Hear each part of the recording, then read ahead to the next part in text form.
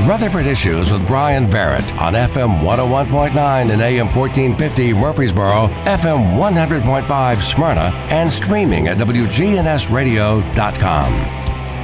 Back on Rutherford Issues, our friends from the Child Advocacy Center are joining us today. Katie Enzer always brings her friends along, so you brought in a cast of thousands today. As many as I could, Brian. Thank you so much for having us. As always, glad to talk about all the great things that go on with the CAC here in town, the Child Advocacy Center.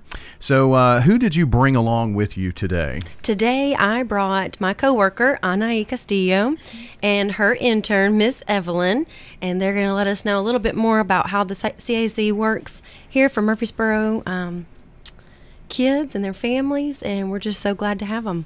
So, Anaí, you kind of work as the bilingual services coordinator. Did I get that right? Yeah, correct. So I work with Spanish-speaking families and children. I am a backup forensic interviewer, so I'm able to speak with the children and interview them if Spanish is their primary language, sometimes only language. I also do some family advocacy, so educate the parents on the investigation, on everybody's role within the investigation. Also have worked with the Drug Endangered Children's program, and that's going into the home and providing free in-home services to families and children that have been affected by substance abuse in any way. So I do a little bit of everything. Well, I was just thinking, you probably know where the this broom is, and all the cleaning supplies too, right? right. But I'm happy to help in any way I can. Jack of all trades there. So, well, that's great, and we're going to talk about the various services. But I did want to make mention, because Katie, you talked about you have an intern program, and you've had interns come in frequently, haven't you? Yes, they come in pretty, I guess, full force Right. throughout the semester when MTSU is up and running. And it's an incredible program that we have with the Child Advocacy Center, and so many of our staff members are able to utilize MTSU students and other colleges, I believe, in the area too, Yeah. right, Anna? So if anybody is needing an internship, it doesn't have to be MTSU. We do have a partnership with the MTSU social work program specifically, and also are very involved with the child development and family studies program within MTSU. But we have had in the past before also psychology students, criminal justice students. So students, if they are interested in having an internship with us or even volunteering, they can reach out to us directly, and we'd be happy to have them. And Evelyn's a part of that. Right. She is with the social work program at MTSU. So this is her second semester with me. So it's been very lovely to have her. Well, that's awesome. I won't really put you on the spot that much, but it is good to have you here. Thanks for coming by and being with us to see what all of this is about. We've kind of joked and probably made Evelyn a nervous wreck here, but that's all part of it, right? Right. And it is, Brian. I mean, truly, an internship gets you so many different aspects of what real job life is like. And it's not, for our particular internships, what we hear most back from our feedback from our students is that it was a very real experience. They got to do real family advocacy. They got to go into homes. They got to work with law enforcement.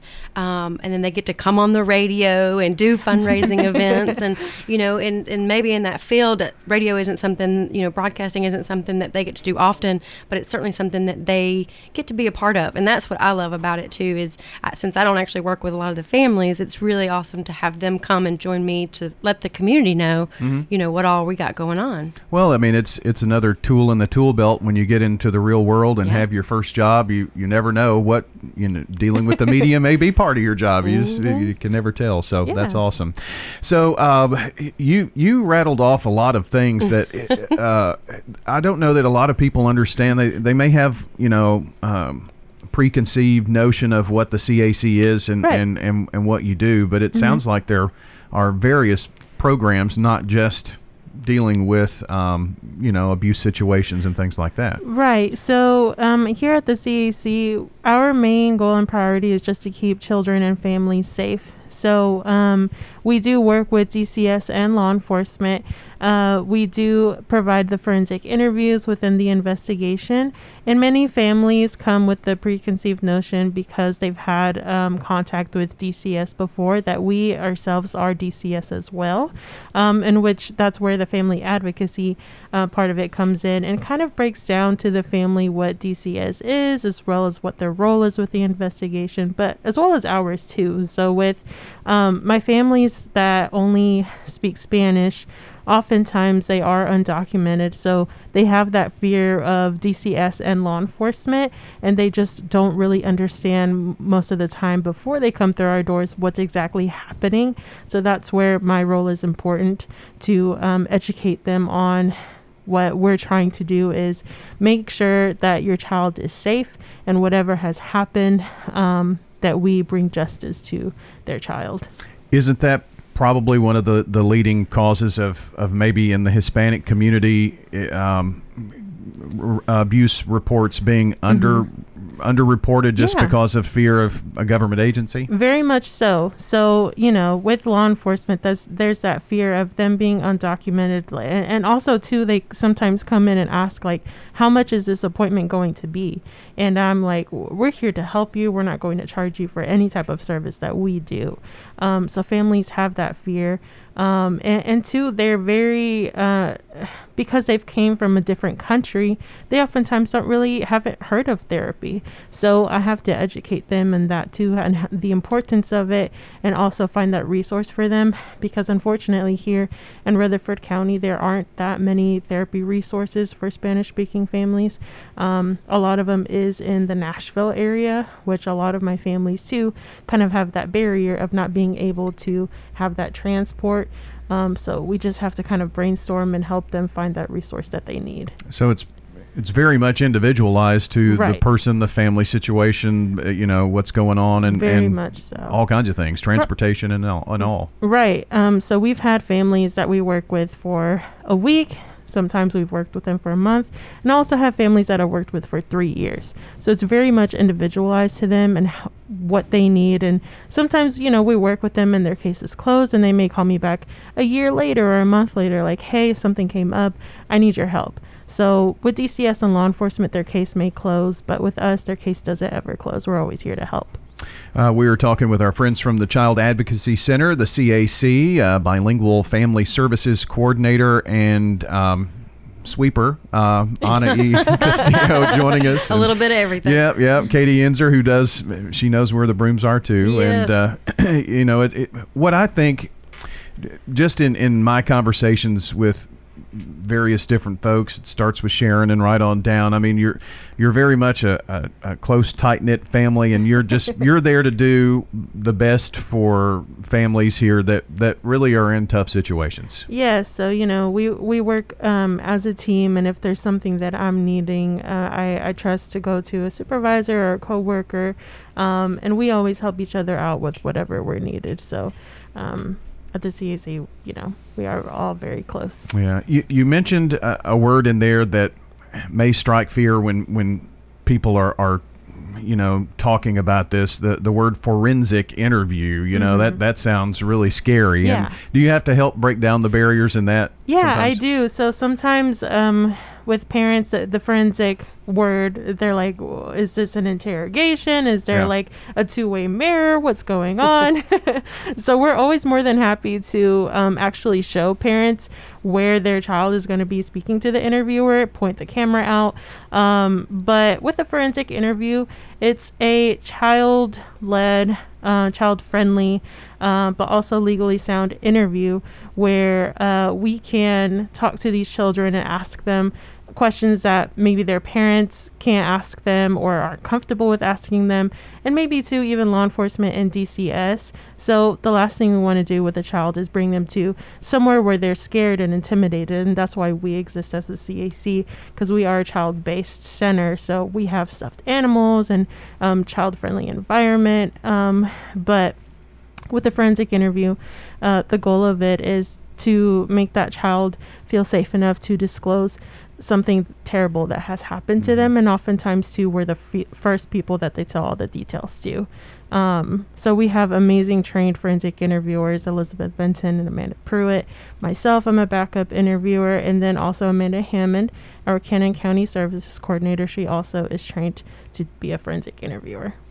So another thing that kind of popped into my mind that maybe folks out there need to know, what is the first thing that happens in a situation like this? Who meets who, and then how does it funnel to you? And you mentioned DCS in there, so kind of give us an idea of how that whole process would start. Yeah, so first and foremost, there has to be a report. Either a report is made to specifically the Department of Children's Services or law enforcement is called. Either way, more often than not, it's going to go through the Department of Children's Services. So they respond to this initial call. So you make a child abuse report, they call it in, and they send it into the appropriate jurisdiction. And then those investigators have to respond and meet with the family and talk with the children. So they'll meet with the family and let them know what's going on, and then they will schedule a forensic interview. Then the family comes to our center. We speak with them and educate them on the investigative process. The child will have their interview. DCS and law enforcement will speak to the family after the interview more often than not.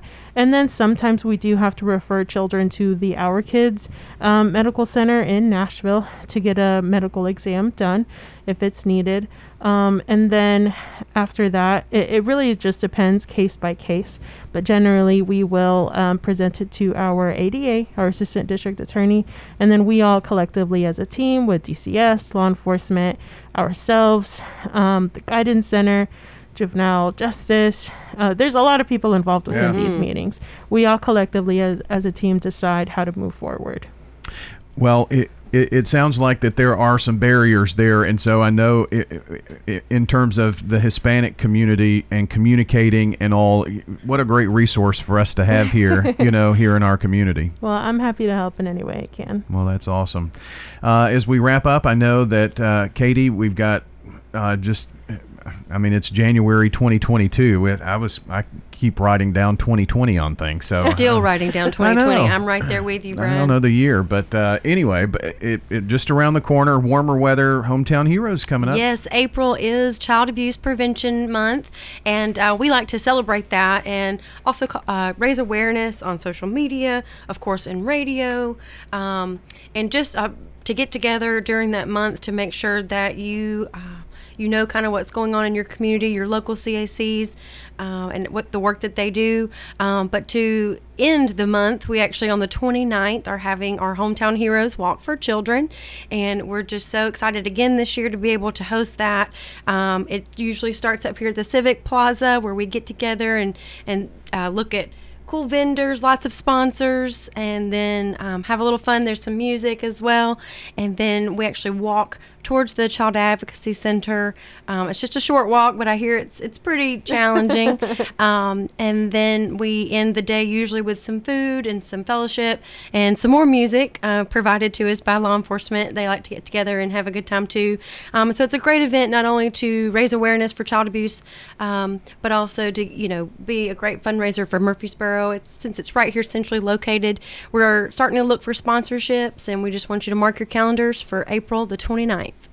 Sounds great. I appreciate you all being here today. Thank you, Brian. We're so glad. Yeah, absolutely. Thank you for having us. Our friends from the Child Advocacy Center joining us today, along with Katie Enzer and Ani Castillo, and Evelyn, the intern. That's going to stick, isn't it? All right. Thanks so much for being here with us. And if you missed any part of the program, be sure to check under podcast and Rutherford Issues on WGNSradio.com or wherever you listen to audio, Spotify, iTunes, Google Play, Facebook. Yep, you can catch us there as well. Just search for WGNS.